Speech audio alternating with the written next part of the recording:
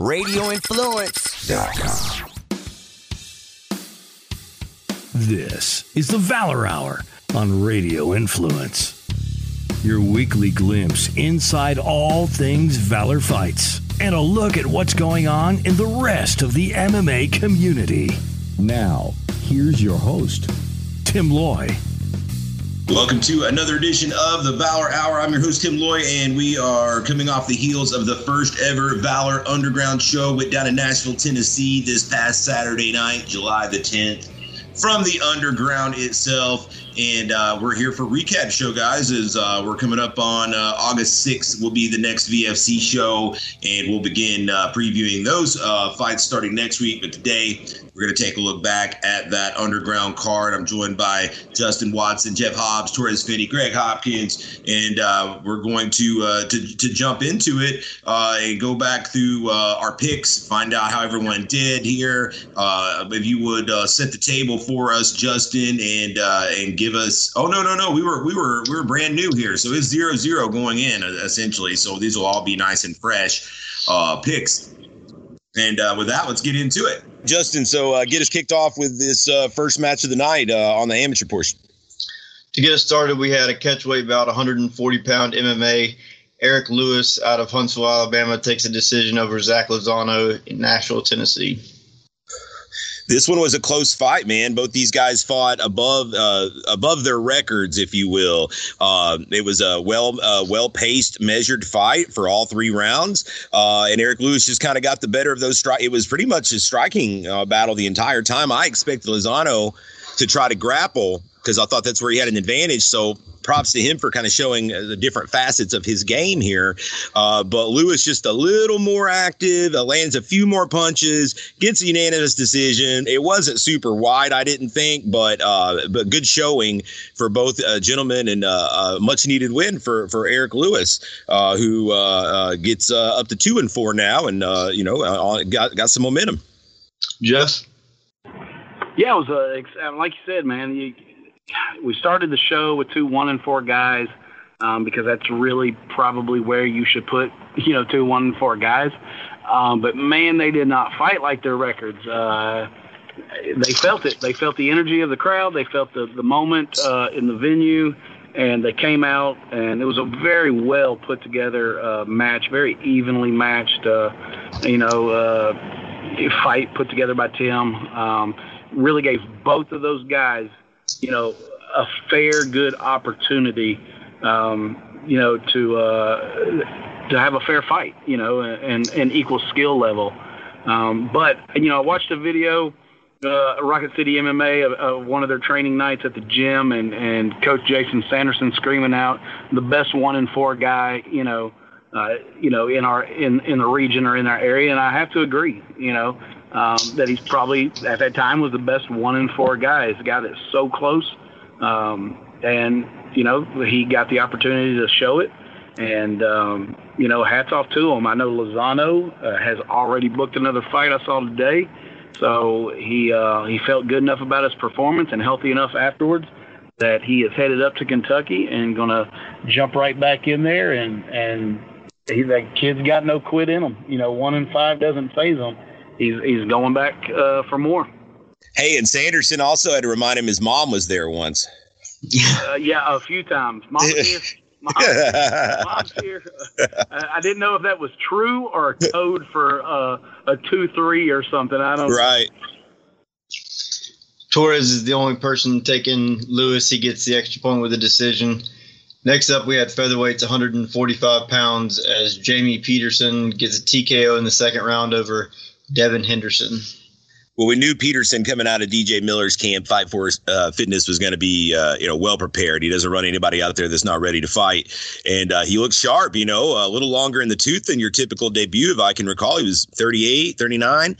But he looked good, man, and very technical, very crisp, and some deceptive power there shown as he got a late stoppage there over Devin Henderson, who showed a lot of heart himself.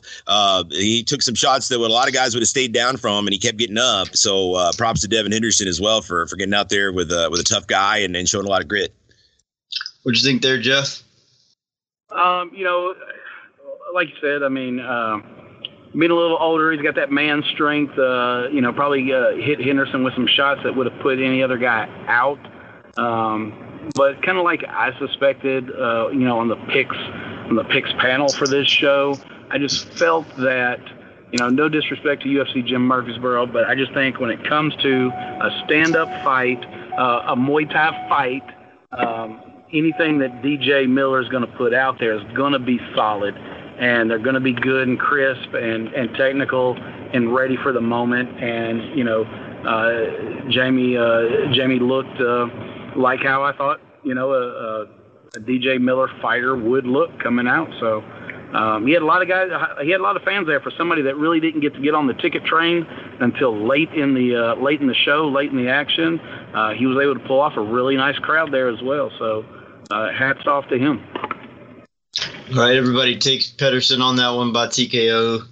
Next up, catch weight 160 pounds. Justin Jamar gets a TKO in the first round over Cody Stewart. So as I mentioned, I'm a fan of both these guys. I like them both. They're both good dudes, very personable, very fun fighters. And this one was just one of those fights that was just a whirlwind from the beginning. Even going back to the weigh-ins, Justin Jamar had a weight cut issue, severely dehydrated, had to be taken IV, and eventually was still able to feel good enough the next day. To come in there and fight. That said, a little bit of a weight advantage he had carrying into that fight with Cody Stewart. But he came out like there was no ill effects at all. Guns blazing, firing out of the corner with a big jumping knee, which was I guess the source of some debate. There's a couple times in this fight where there were some very, very close knees that would have been like either to the head or to the shoulder. To Stewart's credit, the initial one didn't drop him. It certainly staggered him. It was punches after that dropped him, and then there was another knee that came crashing down. That one I'm pretty sure was like to the sternum, shoulder area, but really just never really gave Stewart a chance to get going. Jamar just turned it on right out of the gates. Be curious to know, given the weight cut factor, had he not been able to get him out of there early like that, if he would have faded badly, which was certainly potentially could have happened. But overall, just an explosive fight from Jamar, who is quickly getting a reputation for being one of the heaviest hitters on the scene out there right now. With Alex Burgande, who we'll talk about here shortly, getting ready to make a leap, I think that Jamar will immediately enter into that top of the division conversation at this point, just because he's looked so good here in these last few fights, and it really kind of looks to be turning a corner. I agree. This kid is super impressive. Jeff Hobbs? Yeah, what a super athlete, man.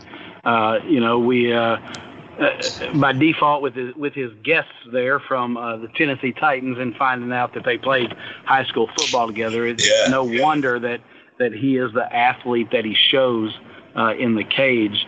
With that kind of, athletic background. But, it was one of those that was kind of, a little tough to watch just because you're trying not to cheer one way or the other. I hate it when a guy has, some weight issues, doesn't make weight. We have to change the weight class to a catch weight, because of, a miscalculated weight cut. And then you're thinking, man, I just really hate seeing that guy rewarded. But at the end of the day, it is what it is. The opponent still accepted it and wanted to fight at, a little heavier catch weight. And, once he agrees to it, it is what it is. You asked for it, and, this is just the way the chips fell. But, man, Jamar, I don't know, like you said, if it may have been the fear of if this thing goes too long, my bad weight cut may come back to haunt me, so I got to get this thing over with quick.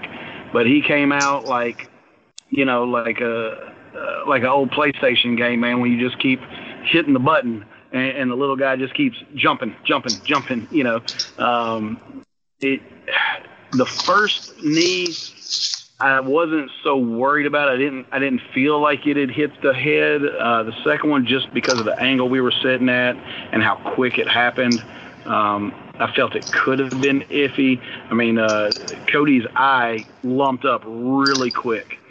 It swelled very quickly and got blue really quick, which, usually doesn't happen from just a single punch. So, I don't know. Who knows? But all in all, here's the things. Our referees last Saturday night did a really, really good job, I felt. And all three were really on their game. So if something was missed, it was because it was so fast. It truly snuck through, or it was so fast that there was no way to really get a good view of it and respond to it. But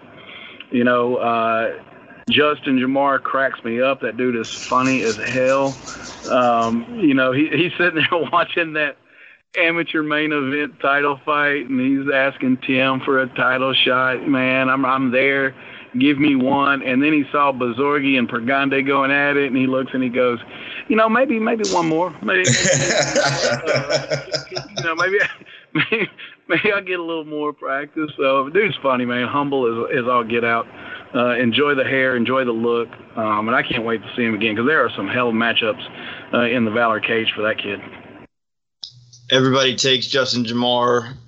Torres and Greg get the extra points going TKO. Next up, we had a rematch from the Tennessee State High School Wrestling Tournament as Dylan Davenport gets the pin over Michael Sisko.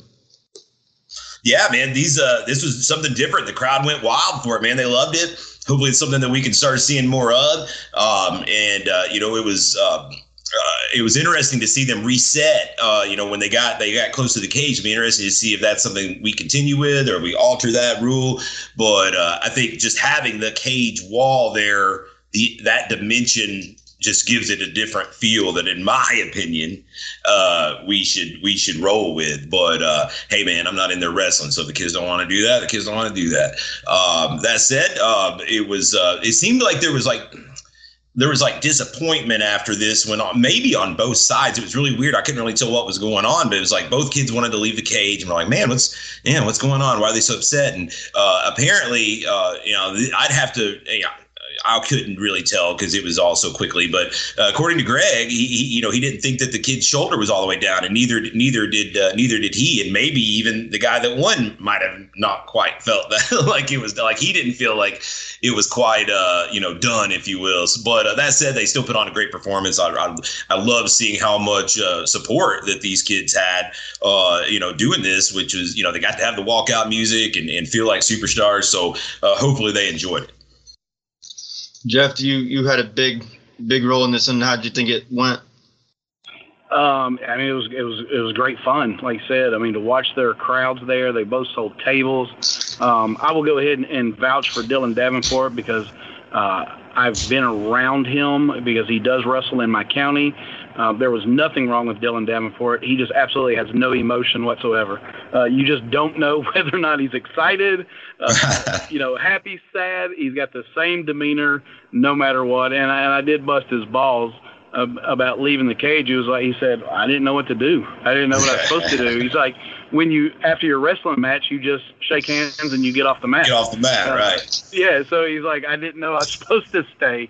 And some of that had to do with the referee, too, not knowing what he was supposed to do either, because before I could get in there, he had already raised his hand, and he just thought, okay, that's it. We shook hands. I got my hand raised.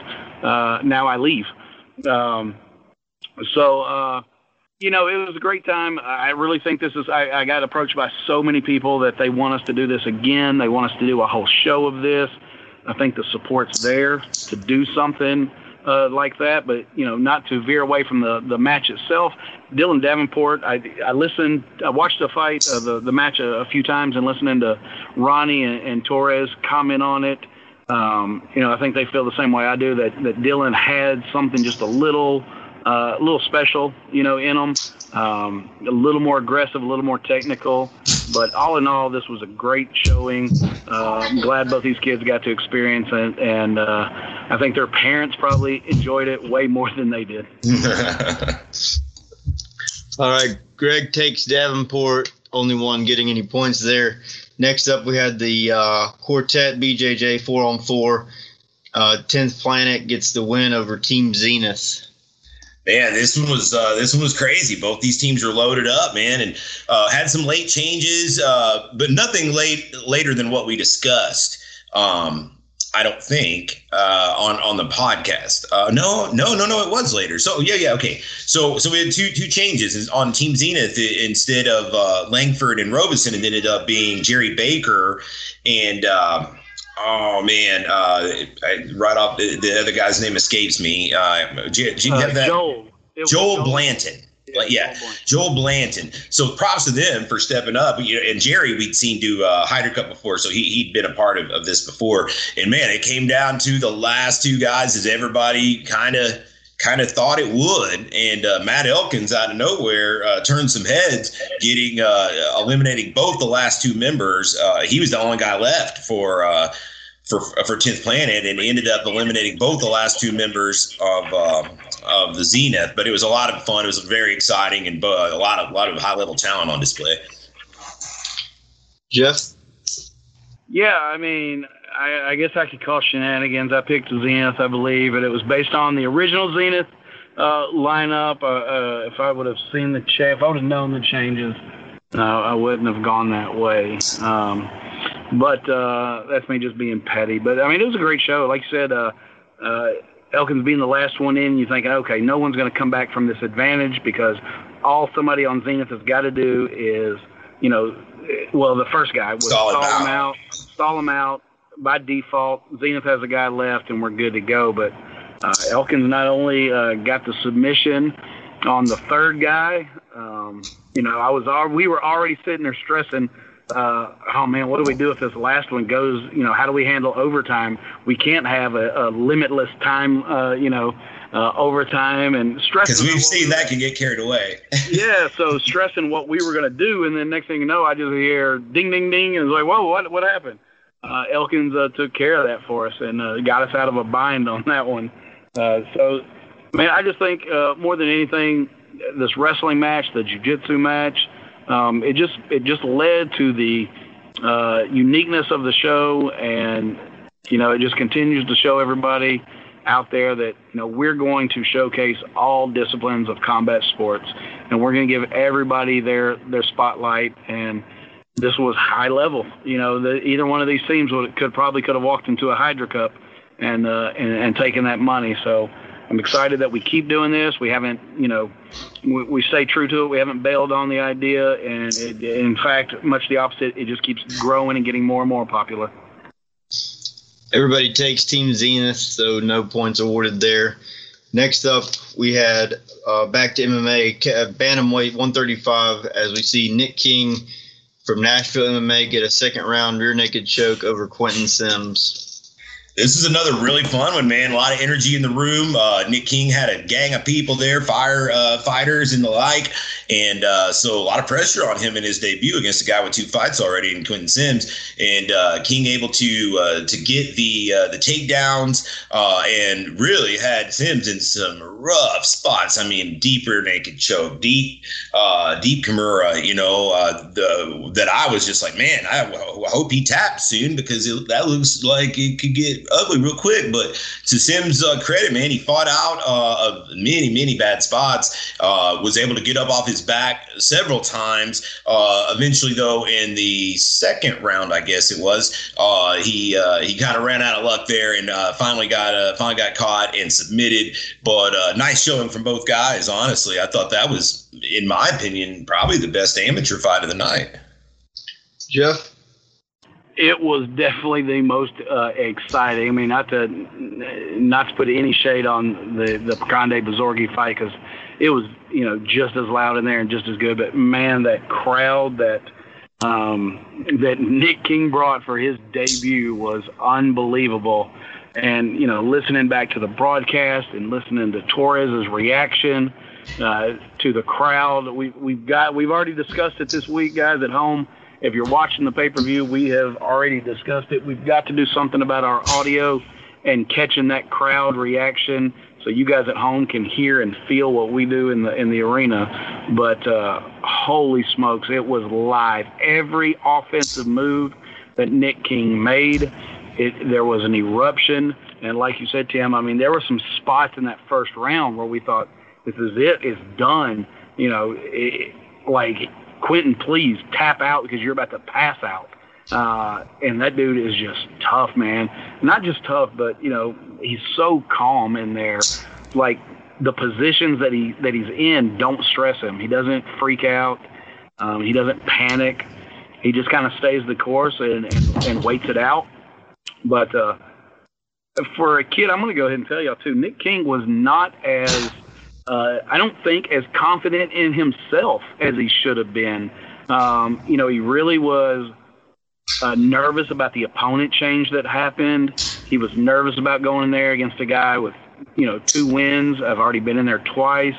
I don't want to necessarily say self-doubt, but just really nervous about the whole situation. And then you watch him perform and you're thinking, what the hell were you worried about? What was wrong with you? Like, I had to tell him once on the phone, dude, you're better than what you're giving yourself credit for. And I think a lot of that has to do with the big brother mentality, that he's in the gym with Charlie and Alex, and they ride him and they pick on him and they bust his balls like big brothers do. And, I think he earned his spot at the table, as far as Nashville MMA is concerned, in the fight team with that performance last Saturday night. I hope the kid sticks around. I talked to him after the fight again on Sunday, like I did most of the fighters. And, I asked him, hey, not to put the cart before the horse, but, is this something now? Have you got that bug? Have you got that feel? And not necessarily the answer I was looking for, but a smart answer. He's like, I got so much I have to learn. I don't want to jump right back in there and trick myself. That win tricking me into thinking I'm better than what I am or further along than what I am. He goes, I need a lot more training.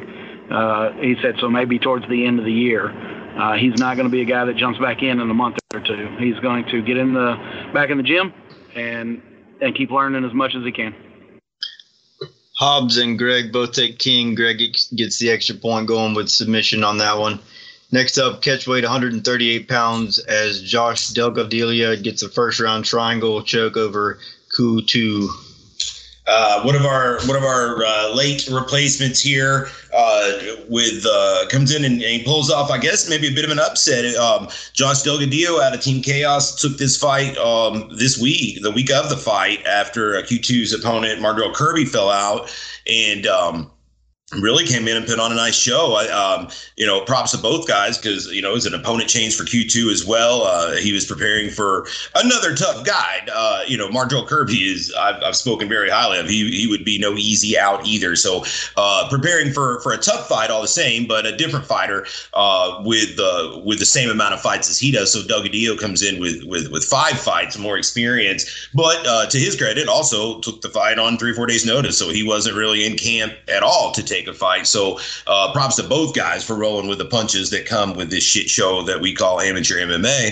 And it was Delgadillo. He latched onto a triangle and Q, he was trying to slam him out of it. He slammed him, man, like 2 or 3 hard times. But every time he did, as the cliche goes, we've seen it on UFC over and over. It just kind of, every time he slammed him, he just got a little tighter to eventually had to tap out. And nice win for Josh Delgadillo, who will make a quick turnaround. He'll be coming back August 6th to fight Cody Noel in what will be a badass fight. Cody Noel coming in from that Hobbs Jackson Wink team, and he is not an easy guy to match. Not a lot of guys lining up for that one. So I'm excited for that fight. And Q2, I know, will bounce back.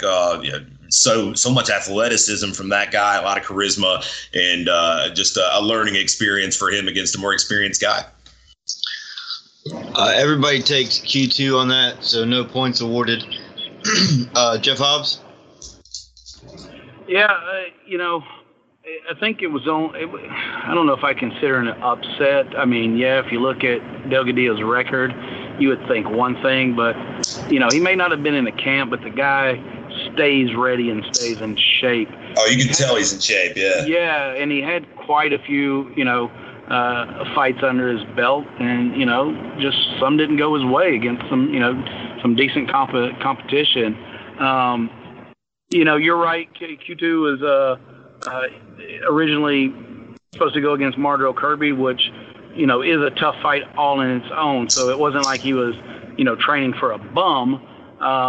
I think more than anything, speaking to his coaches, the only thing that kind of got into Ku's head was just that this guy had way more experience than him, and maybe in normal circumstances, in past opponents that Q2 has gone up against, maybe that comfortableness in that triangle position and being able to slam would have worked, but with a guy with the experience that Delgadillo had and the ring time that he had, like you said, all it does is just kind of settle you in and nestles you in tighter and cinches it tighter. And all in all, though, Kutu and his coaches afterwards said, learning experience. That's all it is, man. This is an amateur fight. It's a learning experience.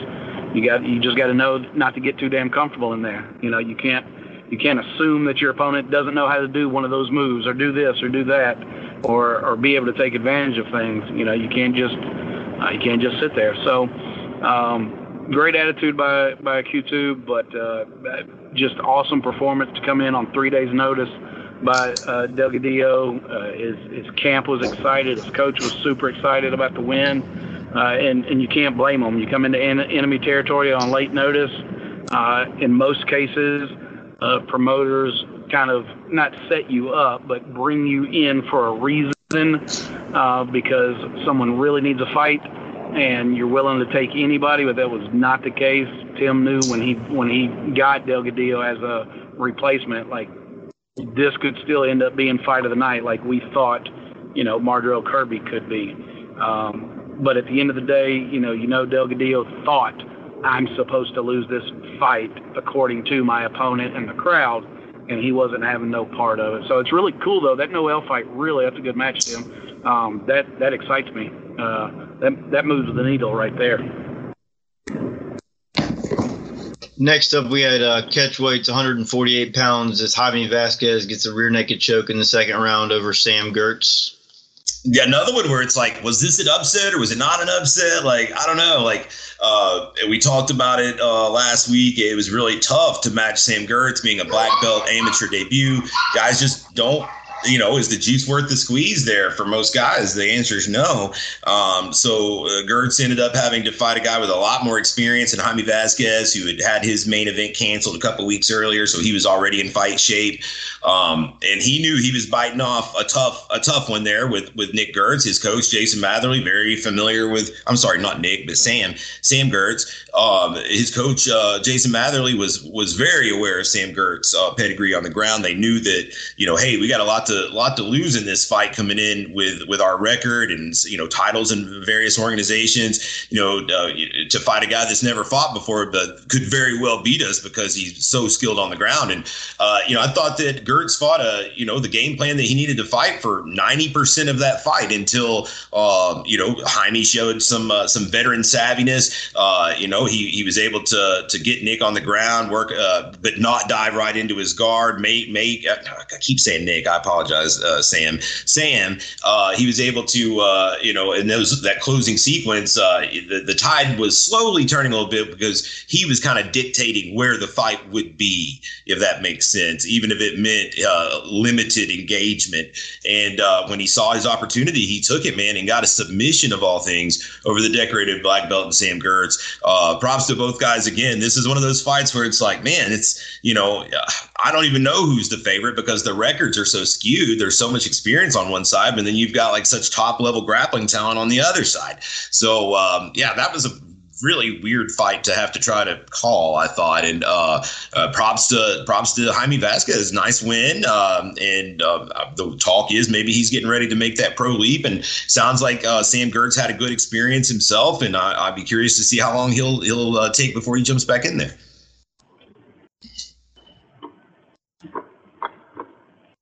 All right, Jeff?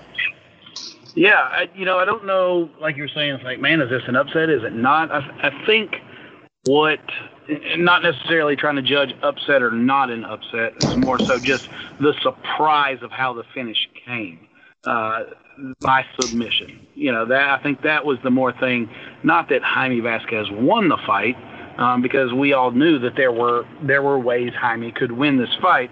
I think it was just more surprising, like, the end came by submission. That's definitely not something I saw coming, and I don't think anybody else saw coming. But Sam had a great, first round. I mean, he really did. He found some good, positions on top where Jaime was on his, hands and knees. He was transitioning and spinning around, getting off some good shots. But, at the end of the day, Jaime Vasquez, that record that I announced, 9-3, it's not real. Jaime's had more experience than that. Unfortunately, some of the shows Jaime had, fought on just did not report, results. But the thing was Sam knew that too. Let's not the listeners get it twisted. It wasn't that we were hiding experience. Sam and his coaches in camp, because we're such a small, knit group here, they had seen a lot of those fights that weren't on his record. But it was that vast experience that made the difference. Jaime's not one of those that gets, swayed by a crowd or the moment, because he has seen it all. He's done it all in the mid-state area. He's been on the shows, on pay-per-view with, promotions like Valor, and he's been at the VFW, where your head touches the ceiling. Nothing rattles him, nothing shakes him. And that was the difference, I think, in this fight, was just the experience. But hats off to Jaime's grappling and his jiu-jitsu coach, who's got him, in a good position. And, hell, maybe a win like that. We've seen it before where, submission wins in MMA may be what gets you that next belt promotion. Everybody takes Sam on that one. No points awarded. Next up, we had the main event for the amateur lightweight title, as Alexei Russian DNA Pregandi gets the second round TKO, actually straight KO over Bronson Bazorgi. Yeah, without a doubt, the guy that stole the show was Alex Pregandi. That was without a doubt the most impressive performance of anyone all night long, in my opinion. Just really, just a killer out there. Next level talent. I speak of Torres Finney like that oftentimes, as far as just kind of having that next level it factor, and this kid's got it as well. And it'd been a couple years, a year and a half or so since last time we'd seen him. He's grown, he's bulked up, he's matured, he's even bigger, and just a beast at 155. The striking was just pinpoint accurate and so quick. And to knock out a guy like Bazorgi is no small feat. Bazorgi's a tough motherfucker. He ain't no bitch, as they say. He was right there with him, taking some damage, but not really, not backing down. But it had a sequence there early in that second round where he kind of got stalled up there against the cage, and Pregandi pounced on him, man, unleashed just a very swift, to put it mildly, 5-piece combo that then they all landed with. The first one had knocked him out, and then the other ones followed up, bam, bam, bam, bam. So it was kind of a gruesome sight when he fell, and a little bit of concern there. And thankfully Bronson is okay, but just a testament to the quickness and the accuracy and the striking of Russian DNA, Alexei Pregandi. Props to him, and sounds like he's making that leap to the pros, and I don't think they're going to be lining up to fight him. That's going to be a bit of a chore, I'd say. Hobbs?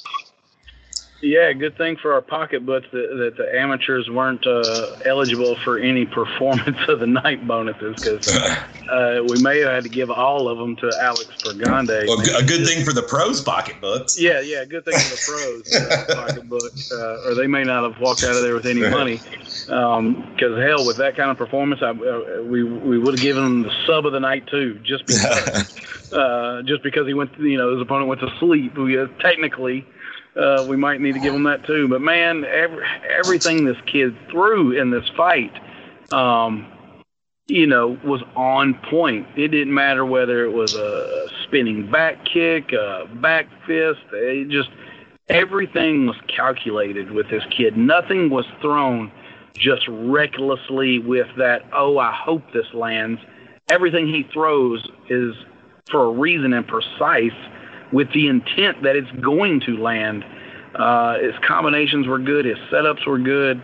I don't know if there's anybody that you can just continue to run, just so many good things to say about this kid. And his skill level. We've seen, these type prodigy kind of guys come through before. What was the one kid that we had out your way, Tim, years ago? Not Chance, maybe Chase. Boutwell? Kid. Say that again? Chase Boutwell, maybe? Yeah. Yes, Boutwell. Yeah. You know, these type of kids that come through, when you see them at such a young age. Perconde is only 20 years old, just turned 20. When he fought with us last, he was 18. Just to see this much potential in a young guy is scary. It is scary. And the speed, some guys, some people in the crowd were just like, they thought that was a late stoppage. Well, hell yeah, it was late because the guy throws so fast. You start your movement and your intent to get in and stop the fight. The kid's hands are so fast, 3 more come off before you can get in there.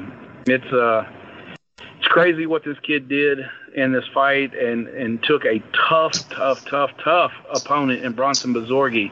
And not just tough. Tough doesn't give his skill any credit. Tough and skilled guy like Bronson Bazorgi.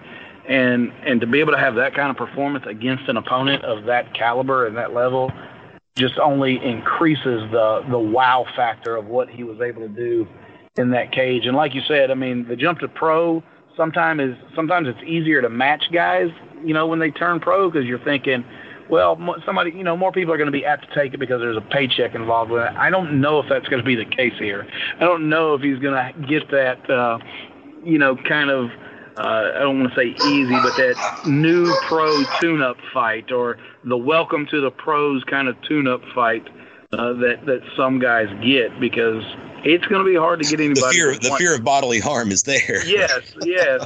Or being on the other end of the highlight reel is going to be real with a bunch of guys.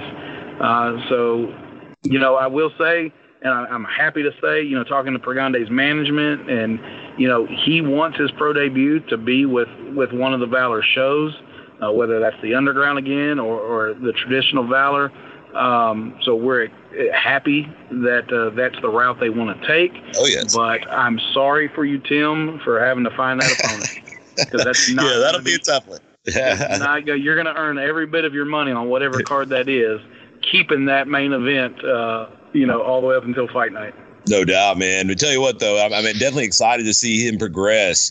I can't say it enough. It's a next level talent. It's a guy that I expect to be on the big show before long. Just a matter of time, really. So, very, very impressive performance from Mr. Pergonde. Justin, how did they pick him?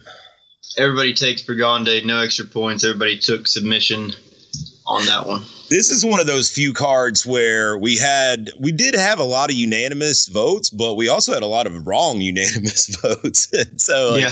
It's like a lot of guys are in agreement, but we prefaced that last week. He's like, a lot of these fights are close that could go the other way. We're all picking the same thing, but we could all be wrong by the same token. And, before we get into the pro side, man, I got to give some props to Jeff Hobbs here, man, who really busted his ass on this one, really crossed all the T's, dotted all the I's, and made sure that we were as organized as could possibly be to deliver, a successful first Underground show. And props to Taylor Hood as well, promoter for this show, who really went above and beyond to show a lot of hospitality and make sure that this was an experience that no one would forget. So props to you guys, man. I want to make sure you guys get some shout outs, Jeff.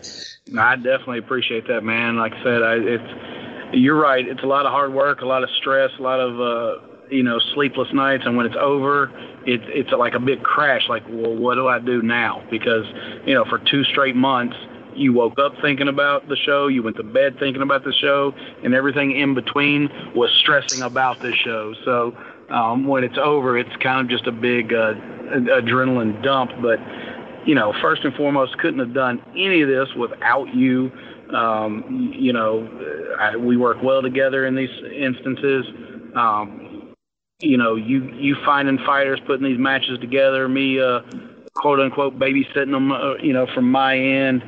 But, also the traditional, I call it traditional because it is traditionally, our Valor crew, those that made the trip and came along with this ride, whether it be Justin, judging, our Gamma crew.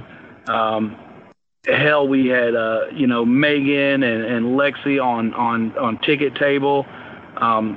Those guys continue to be the reason why the promotion is successful, and for them to come down to Nashville and just pick up, like nothing and do what they do each and every month up there for us down here was a godsend, because that is something we'll have to, tighten up next time we do an underground show is our workers. And it's just because it's new for them down here. And we went through the same thing, in Valor. When you get a new employee, it takes them a while to get used to the game and what we're doing and how to do it. And they'll get it. But if it wasn't for everybody else involved, I mean, the praise has been, phenomenal. But I definitely do not like it for myself. I love the praise for the promotion, for the show, for Eric Turner and Taylor Turner for allowing Tim, you and me to, trust us, with this endeavor and this project and trust us, when we brought them Taylor Hood and said, Taylor's the guy. If you're going to let somebody, do this, it's Taylor. If you're going to trust somebody to do it right and do the Valor name justice, it's Taylor. And he did. And I couldn't be happier. I got to echo that sentiment, and those the people that kind of made the ride out to help us. That goes a long way in just making the flow of the event seamless, like it was. There's not a whole lot of people scrambling around, besides Jeff, of course. But for the most part, people knew what they were supposed to do, and they did what they're supposed to do because they're used to doing it. And that goes a long way in making sure that these events are organized and not a cluster. And this one, man, I've heard nothing but good things. And with that, let's dive into this pro side of the card, guys. When we're gonna bring in our buddies Torres Finney and Greg Hopkins for reactions on that. Justin, get us going here. All right, so the first bout of the pro portion, we had catchweight 177 Muay Thai bout. Deshaun Middleton out of Charleston, South Carolina, taking on Irvin Jones, a debut out of Nashville MMA. Irvin Jones gets the decision there, and believe everybody gets the points for Jones, and Torres gets a point for the decision. Yeah, so we'll preface this with we had a weight snafu here on fight day from Deshaun Middleton. He ended up coming in at more like 182, so we had to have an adjustment of the weight at the last minute. Some purse shifts and the like, but we still got this fight in there. As Justin mentioned, it was a unanimous decision on all the cards for Irvin Johnson, but fairly competitive fight. Both guys had their moments. I think that I thought that going into this that we would probably get a finish either way, and really both guys kind of fought a measured fight, and it was Irvin Jones that came away with the victory at home on the scorecards. What did you think about this fight, Greg? Well, this fight right here was the Thai pro one that I look forward to a little bit because we haven't seen Middleton in a good while. But I wanted to see if he's like touched up, maybe gotten there working. We actually, to my surprise, he has. He's gotten a lot better. But with that being said, if you guys remember me at that point in time, by the time the main card got loaded, I was about loaded too. So from here on out, throughout the rest of the night, it was all kind of a blur to me because I got a little bit too excited. I wasn't working that night. I was just a spectator. So I'm going to tell you guys what I remember. And I remember that one being a brawl down to the last minute, man. And they both finished it off and it went to decision by my surprise. I thought Deshaun May got finished. And I'm sorry, man. I'm out here on the road driving. So if y'all can't hear me, I apologize. So you actually sound better than lots of times. Than normal. Sorry, guys. Torres? Yes, I really enjoyed this matchup between Irvin Jones and Middleton. Middleton he looked good coming out. I mean, those leg kicks were, hey, them was some big legs swinging. And there was a few moments like with Jones would hit him and he would shake his head. But I was excited about Irvin Jones. Irvin Jones had some really nice kicks, a lot of really good Muay Thai, some good teeps. He landed 2 head kicks in that matchup.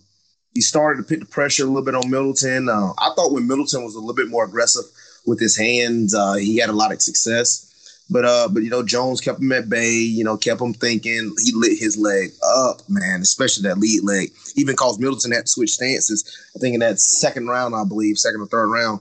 But overall, it was a really good fight, really good Muay Thai bout, really good stuff back and forth, and good win by Jones. Like you say, had a great opportunity to show the guys that he's been training that he can go in there and do it as well. So great win by him. Hobbs? Yeah, it's a real calculated fight. I was more surprised that they both kind of just settled in, and I really thought one of these guys were going to come out just guns a-blazing and go for that bonus. But it's what we've come to expect when we put these pro Thai fights on the main card. They're usually two really good practitioners, and showed each other a lot of respect in the cage, and just kind of chess matched the event. Like I said, it wasn't like probably of the card, it wasn't the most fan pleasing fight as far as giving them a lot to ooh and ah about, but it was a really nice fight that you could sit back and give props to the actual Muay Thai skill that was going on in the cage, and enjoy the competitiveness of it. But Irv looked good. Like I said, I think Irv's whole point for doing this fight, like we spoke about in the cage, was just showing these guys that I'm not asking you to do anything that I'm not willing to get in there and do either. And I think the point was proved that he can get in there with them and go through the same camp that they can and get in there and compete. But Middleton looked good. Middleton looked a lot better than we've seen him in the past. So I know he was disappointed in the judges' scorecards, but I got to feel that based on some of the performances in the past, that he has to be somewhat pleased with how the fight went. All right, next up, back to MMA, we have a catchweight female, 110 pounds. Shannon Guthrie gets a rear naked choke in the first round over Emily King. So this one was I guess it ended up technically being the fight of the night. When it was all said and done, between this and the main event, I thought those were certainly probably the most entertaining on the professional side. And this one was really good, man. It was kind of a tale of every round was kind of like a half and half kind of segment, if you will. So I felt that the striking was very close in all the rounds. Both ladies landed nice shots. The takedowns were there for Shannon, oftentimes with Emily attempting submissions or vice versa. Emily gets the submission and Shannon going Emily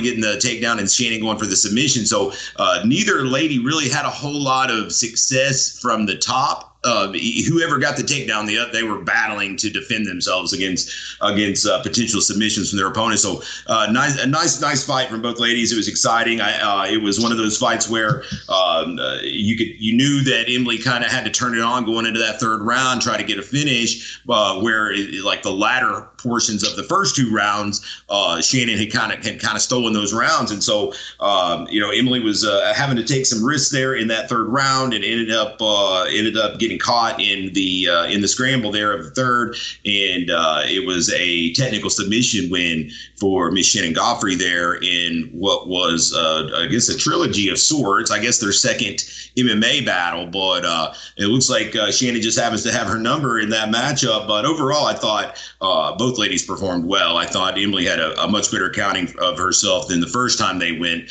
Just more confidence, more skill, more technique, and Shannon, I'd heard was a little sickly coming into this one. It wasn't something she made public, but I'd heard at the weigh-ins that she wasn't feeling real well, and so for her to gut through it there, real nice performance for Shannon as well.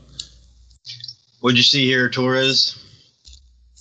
Yeah, no question. This was the fight of the night. I mean, man, them girls going at it, boy. Definitely big time props to Emily King. I mean, she fought that fight hard. I mean, she came in there with the intentions of somebody that don't beat her twice, in her fighting career, to come back and on that third time, like, hey, I'm coming back to get this win. But Shannon is tough. I mean, that girl is tough. Those overhand lefts. I mean, those constant overhands she kept hitting Emily with. I mean, on the feet, it was so fun to watch. But one of the main things that, like Tim said, at the end of the first and at the end of the second, right when you think, oh, Emily, she might, because the round was back, it was neck and neck. And then Shannon would do something on the ground, either get a good takedown or a great attempt at a submission in that second round. And, she would take that round away from Emily, I would believe. But Emily was there in every part of the fight, first, second, and third round. Shannon took her to her big time, and I think Shannon looked really good, and she was really aggressive, and man, that was a really fun fight to watch, and no question was that fight of the night. Jeff Hobbs? It definitely was fight of the night because that's who we paid for fight of the night. We paid them, and it was well deserved, man. It was one of those that's like, either way, it didn't matter to me. I was glad that that the fight finished because I wouldn't have wanted to have been a judge on that fight because, like Tim said, it wasn't just a tale of one round to the next. It was a tale of two stories in the same round. It's going to depend on, how you weighed the first half of the round to the second half of the round. The stand-up exchanges were great. The scrambles were great. The transitions. Just when you think someone on the ground is in a real bad position, they find a way to weasel their way out of it. Next thing you know, they're in control and going for a sub. And just 2 minutes earlier or a minute earlier, it looked like they were getting ready to get subbed. So it was exciting. It always seems to be when these two girls, they have such a familiarity with each other. They should be BFFs by this point because they know more about each other in the cage than probably anybody. But they bring out the best in each other. And, I think even with Shannon being the one who came out ahead on the previous two meetings, there's no secret that since those two fought, Emily has had probably the more wins and success in the cage, even beating girls that have beaten Shannon, over the last couple of years. So I think Shannon was actually the one, even coming off 2 victories over Emily, that had the chip on her shoulder, with the upside down record and the fact that Emily had gone to Bellator and beat girls that Shannon had lost to on Bellator. And she fought like it. It was truly one of those bouts that, you can tell the crowd and the moment motivated Shannon. It was the first time, her son was able to, really kind of be a part of the fight and celebrate with her now that he's a little older. So it was a well-deserved fight of the night and very much loved being able to pay those girls a little extra cash at the end of the night for putting on that show. Greg? Man, that fight right there was a dance. And, at one point in time, you had Shannon leading. At one point in time, you had Emily leading. But the thing about that dance was it didn't matter who was leading. It was out, who was finishing because, like you guys said, it was just a flip-flop on the ground and got both girls to, leading, touching each other up. Man, this was a fantastic fight. I was afraid. I was screaming. And in between the rounds, you had Eric in the corner letting Emily know, you got to get a finish. You're going to have to get this. You're going to get – and the girl, she went after it, man, and, she got caught up on the ground. But, saw to Shannon. I think she finally maybe I don't know, man. I don't know if we saw that one again sometime down the road. I want to see him with BJJ or something again, But anyways, yeah, fight of the night. Good thing. Congratulations to Shannon, and can't wait to see Emily back too. Both of them. All right, Greg takes Gothry on that one. No extra points awarded. Next up, we had 135-pound bantamweights. Vinny Diaz gets in first-round arm triangle over Jamal Davis. So this is one that we really didn't know what to expect. We knew both guys were going to be solid, well-prepared guys coming in from other regions that we're familiar with. I had the pleasure of taking Jamal and his coach Trevor Prangley around early in their arrival. Very, very personable guys, real pleasant guys. And, Davis was prepared. He put in a good camp for this, but it was the grappling of Vinny Diaz that was the difference here. And as Justin said, getting that first round submission, he didn't get him down easy, but once he was able to get him down, he was able to advance advance fairly quickly and get that sub. So nice professional debut win for Vinny Diaz. And who knows, we may see these guys back one of these days. Hobbs? Yeah, it was fun to watch this fight because, you didn't know either one. So, deep down, you weren't necessarily, rooting for one over the other. It was really nice part of the evening to kind of sit back and just enjoy two guys that you didn't have anything necessarily emotionally invested in, just doing their thing. And like Tim said, man, it was the grappling. Once it got to the ground, he was, Diaz was, just so active and squirrely and sneaky on the ground. And, they were just like Tim spent a lot of time with Davis. I ended up kind of spending a lot of time with Diaz, doing grocery store runs and picking up from the airport and things like that. And, great guys. His coach was a wonderful man to talk to and kind of listen to, learn some things from. A great group of guys. And, both have reached out since leaving Nashville and, had such a good time that they want to come back. And for Diaz at that weight, and watching his skill level, I can imagine that Tim has got some other talent here that would probably make for some good matchups with Diaz. Greg? I'll be honest right here. I missed this when I had walked backstage, but I got to see the replay and talk about dominant performance from that Canadian though, man. And after the fact, I know he's wanting to come back, and that's what Jeff was just talking about. And I had his teammate Tom Theocaris was messaging me, saying, "Did you get to see the fight?" And I was like, "I got to watch it on replay, man." But dude, that triangle choke was beautiful over in the corner, and I know that there's no emotion involved, but dude, after that win, Diaz jumped up and just screamed, man. I'm proud of him. I hope we can see him back real soon. I'd like to see Tom Theocaris in the seats too, see if we can get him back on the card sometimes. But I like having these Canadians down here in Tennessee. Torres? Yeah, Vinny was really aggressive in this matchup. I mean, he just took it straight to Jamal. But really good win from Vinny in this one. He looked really good from start to finish, and like y'all said, really excited to see him in the near future on his career, especially here in Valor. All right, Greg takes Diaz by submission, getting all the points on that one. Next up, we had lightweights, 155 pounds. Pat Crumpton gets the first round rear naked choke over Ben DeLeon. Yeah, it's been a minute since we'd seen Pat Crumpton, so it was good to have him back.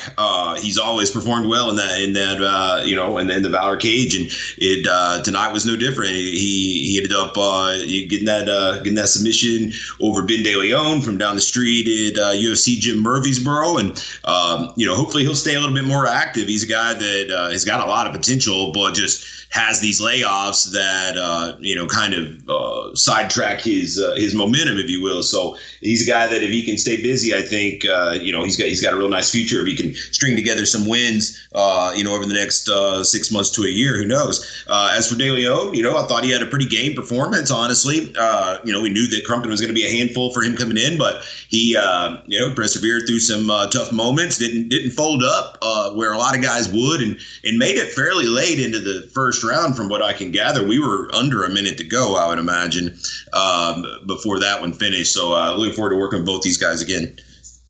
Go ahead, Torres. Yeah. Oh, man. Well, Pat Crumpton, he looked good in his matchup, man.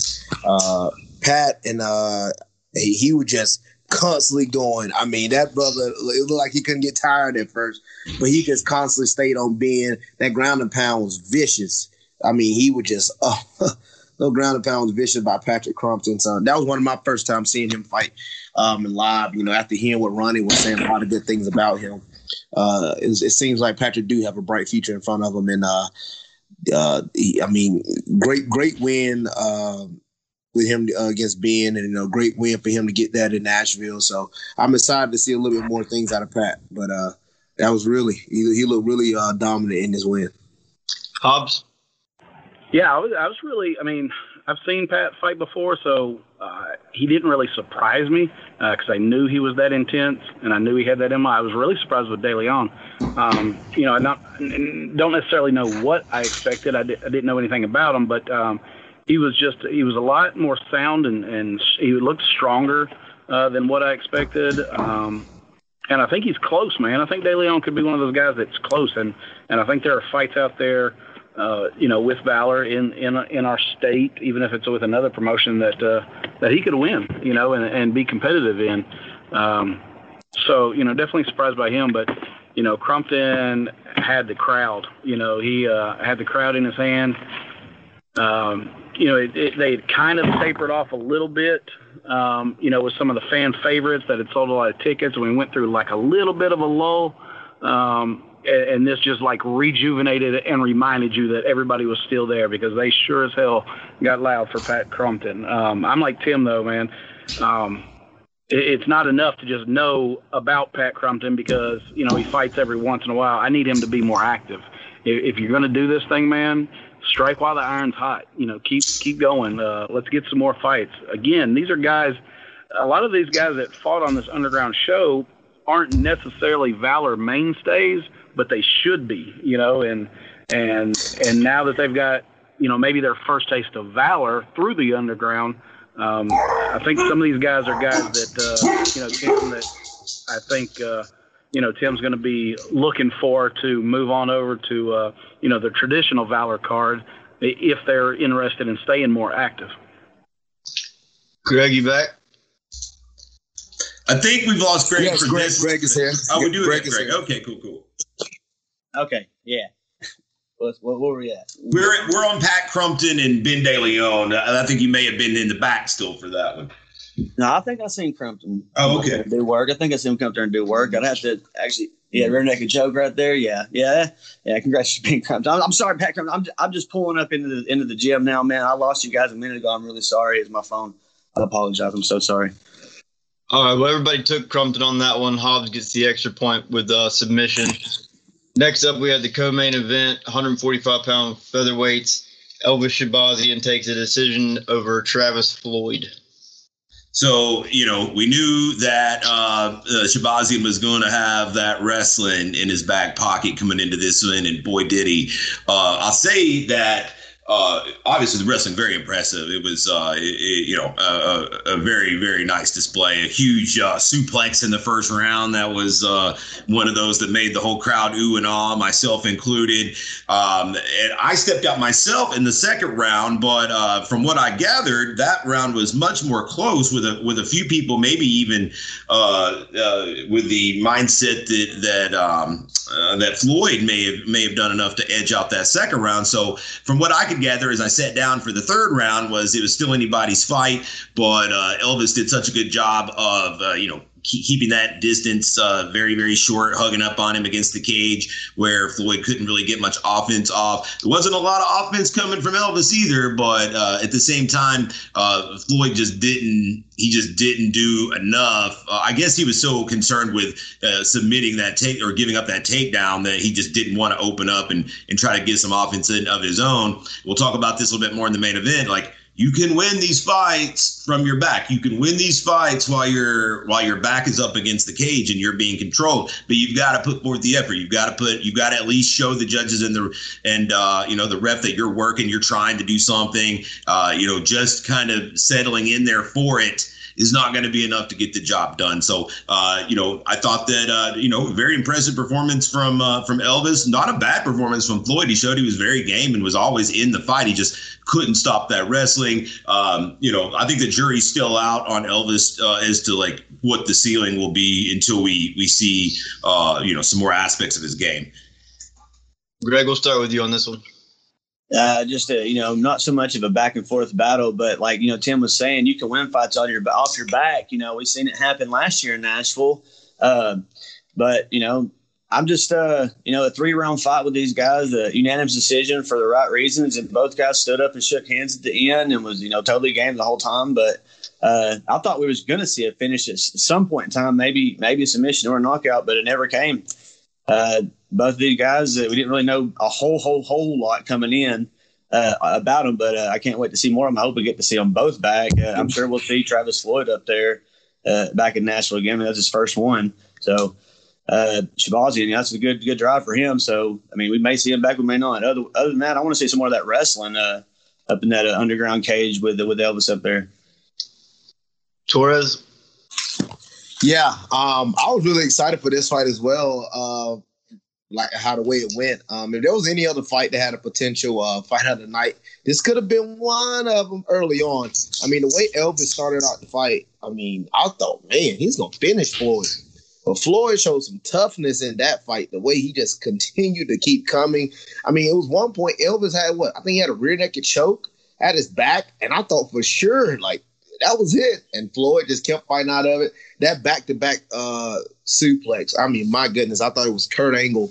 Out there, you know, I was like, freak, man. Like that was nice. I even went back and watched it like 3 times. Like, man, that's the slam I'm liking. Boy. But man, overall, that was fun. Props to Elvis, props to Floyd as well as in his performance as well. You know, showed a lot of toughness. Excited to see him back, and also excited to see Elvis back. He's a big time opponent at 145, so excited to see those guys. Let's see, Jeff Hobbs. Yeah, I mean, Elvis came out like we knew he was going to, as probably about the most dominant first round you can imagine. But if you guys remember, what the turning point was there was a body shot, kind of like a liver kidney shot, and that kind of changed things up and kind of sucked a lot out of Elvis.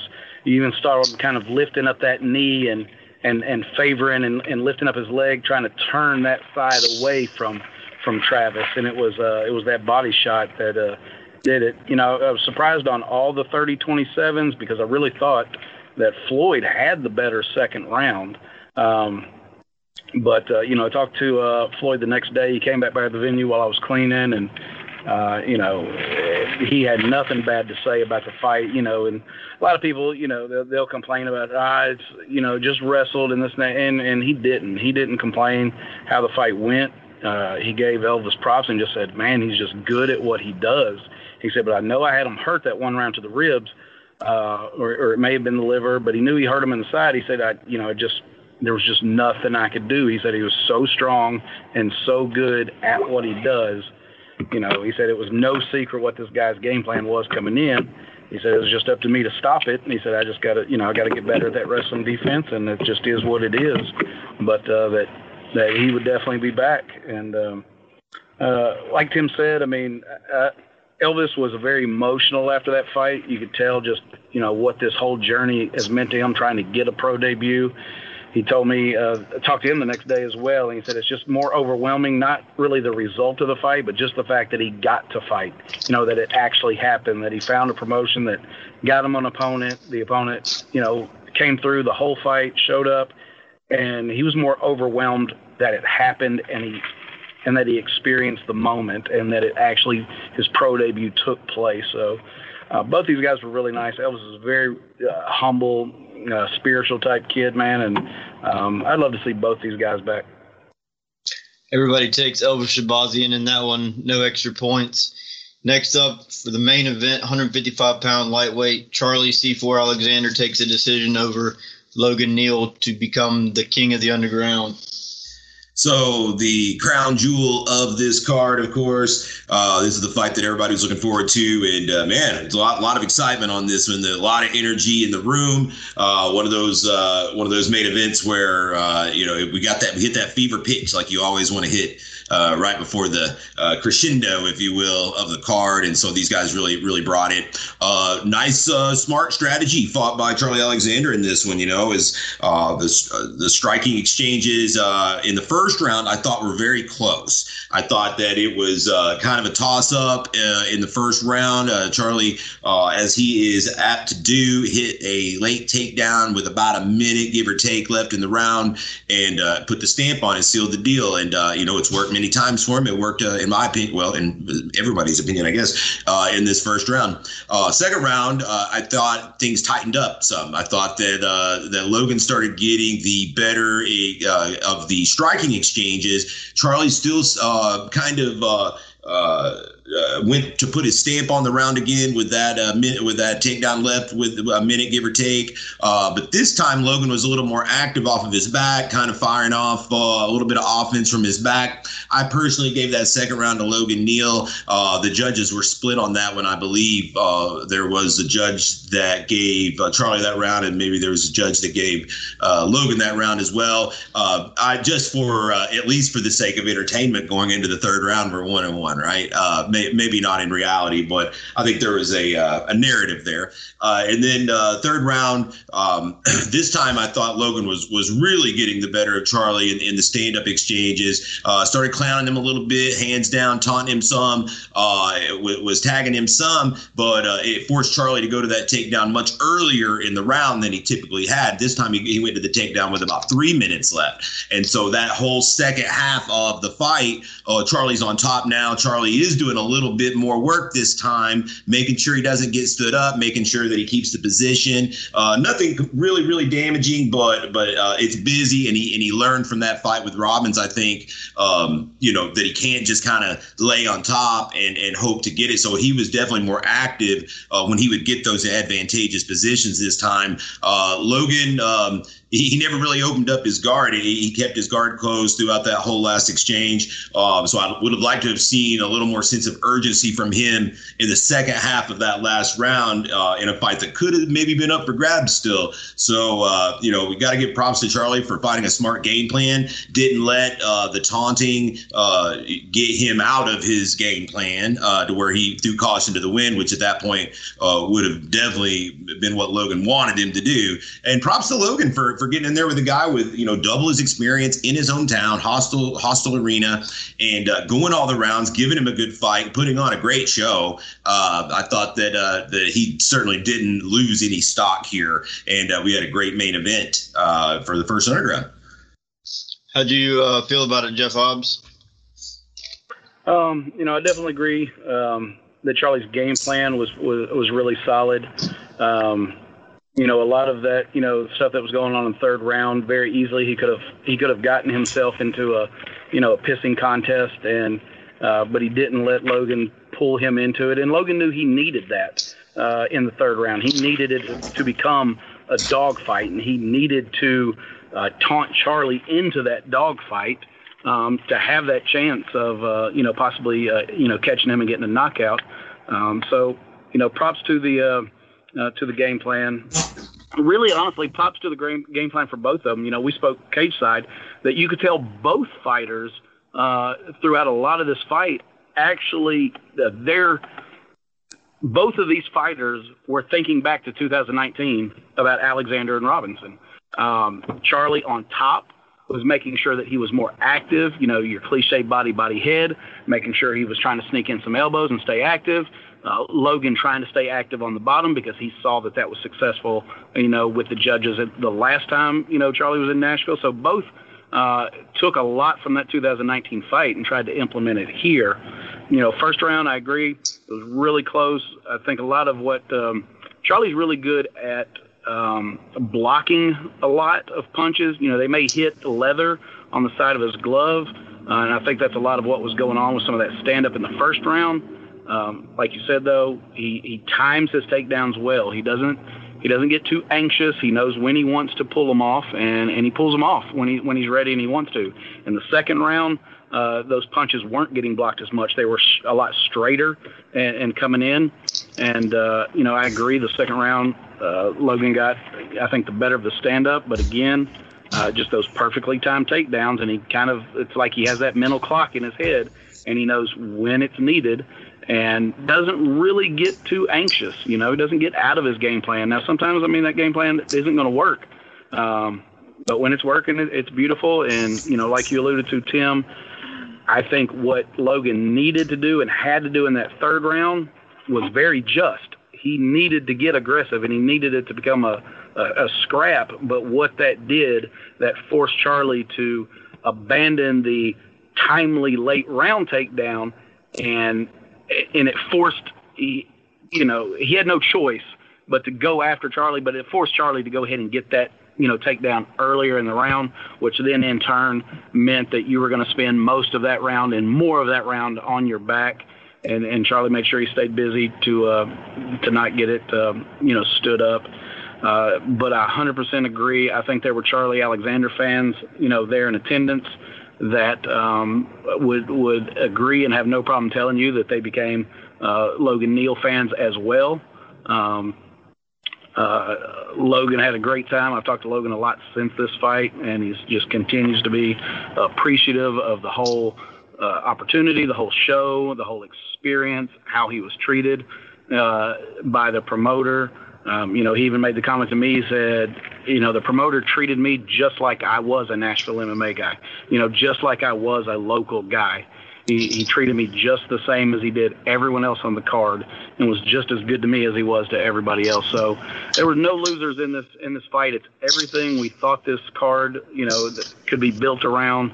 Just really proud of both of them because they took on a lot of responsibility being the headliners for the first ever Underground, and they put that on their back, and they represented well.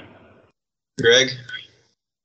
Yeah, for the most part, I enjoyed the fight, and I don't know. I guess from now on, when if I got one of a close friend fighting, I guess I better leave cage side because I was getting a little hyped up there, and I was feeding off the crowd just like everybody else was, And apologize, Jeff, for beating on that table and everything during that fight, but dude, it was a heated fight, man, and it's a whole lot closer than the judges rendered the unanimous decision because you were talking about the Nashville fans. You can't tell me for 1 second that they wasn't worried that Logan was going to win that fight when they were calling out the victor for it. But like I said, and I'm sorry, like Jeff said, and Tim's already said in that third round when Logan started, pulling his highlight reel, trying to get Charlie shook up and get him all go out of the way, If Charlie wouldn't have secured that takedown right there, I don't know how that fight maybe would have gone, in the judges' eyes. With that being said, but props to Charlie for thinking back to 219 when he was fighting David, and he thought he was going to get his hand raised just as long as Nashville did too, and when he didn't, he was surprised and he didn't want to let it happen again. So he stayed busy. He did what he had to do to secure the victory and getting that takedown with 3 minutes left in the third round. And being able to control it, he was able to pass the half guard, and then he actually got to mount. And I think that was the moment that I realized too. I was like, "Yep, that was some points right there. You can't get back unless you get up." And Logan wasn't able to get up, so I would love to keep seeing Charlie back in the Valor cage. Of course, I would love to keep seeing Charlie back in the Valor cage because eventually one day I think we will cross paths again. But if I don't get to, I wish him the best in his future, his future in the career. I don't know if we'll see him on a bigger platform now or not. That's a big win over Logan Neal, and I hope he enjoys that ring because that sucker's nice. Torres? Yes, this was talking about the intensity in that place. Man, was it electric. But, you look at that fight. If you want to go by rounds, you got to look at what the judges saw. 2 judges saw it 29-28. And only 1 judge saw it 30-27. I think that judge saw that second round where Charlie took Logan down with like a minute 40 left. It's hard for me to give Charlie that round when Logan was doing really well against him on the feet in that second round. But in all honesty, Charlie had to do what he had to do to get the victory. I don't think he was as active in that first and second, but in that third, no question. He was really active. He moved the half guard and he moved the mount. I will say in that first round, he did do a few elbows, really nice elbows that got Logan on the ground. There were some really solid takedowns as well.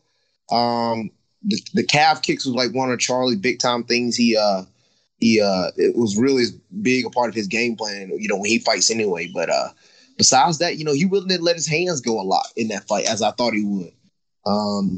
But he played it safe. He played it smart. I thought it was a really good fight. One of the biggest moments I really enjoyed it was it was a little slight strike after the bell, and Logan walked straight up to him and chest bumped him, and Charlie pushed him, and then everybody in there, the entire place was going hectic. But I enjoy that type of stuff, man. It was great. It was fun. But So Valor Underground from start to finish, incredible card, man. I mean, it's been incredible from start to finishes, from the quartet to the wrestling match to the main event. There was a lot of big-time fights, a lot of big-time matchups. And, yes, Logan and Charlie did put this event on their back, and they carried on like a true main eventers would. So I'm excited for both of these guys. I'm excited for both of these guys in their future career. And, man, great job. Good win.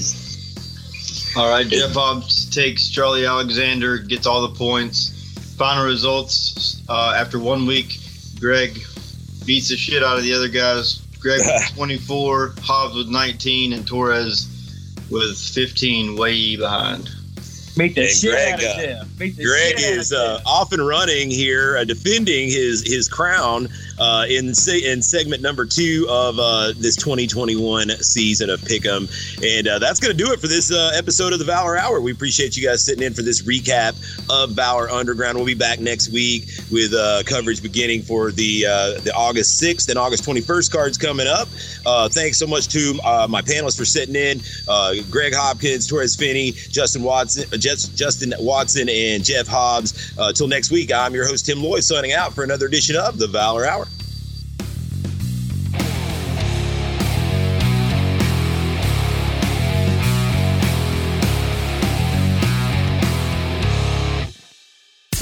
This is an MMA Report with Jason Floyd and Daniel Galvan Quick Fix on Radio Influence.